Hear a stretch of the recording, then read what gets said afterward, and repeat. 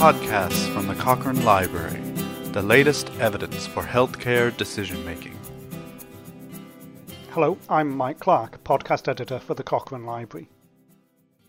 Taking over as the Cochrane Review with the most included studies when it was updated in November 2023 is the Cochrane Methodology Review of strategies to improve the response rates for postal and web questionnaires. Here's lead author Phil Edwards from the London School of Hygiene and Tropical Medicine in the UK to outline the importance of the review and its latest findings. Questionnaires are a relatively cheap, fast and efficient way of collecting information from people for research purposes. In fact, around 1/3 of health research studies collect data from people using a questionnaire.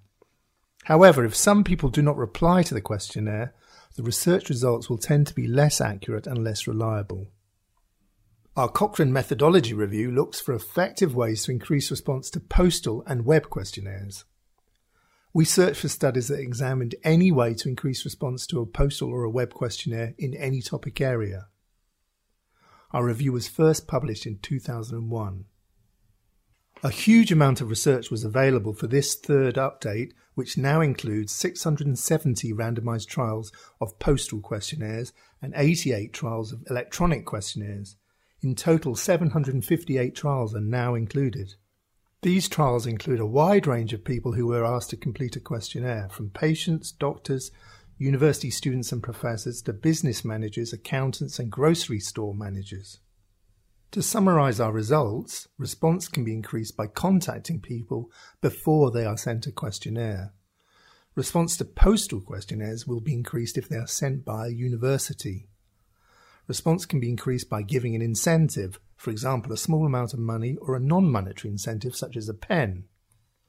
Response may be increased by using a postal questionnaire rather than a web questionnaire, and by giving people the choice between a web questionnaire or a postal questionnaire. Response will be higher when questionnaires, letters and emails are made more personal and by keeping them short. Research costs may be higher using some of these methods due to the need for additional materials or administrative time, but most can be implemented at little or no extra cost. For example, researchers may be able to double the odds of response by offering participants a small amount of money for completion of questionnaires or by using recorded delivery of the questionnaire, but these methods could substantially increase the cost of larger studies. On the other hand, using a non-monetary incentive such as a free pen will be more affordable, but this will be less effective in encouraging response. If you would like to read this massive Cochrane review summarising a large amount of evidence on ways to improve response rates for postal and web questionnaires, you can find it online at cochranelibrary.com with a simple search for postal and electronic questionnaires.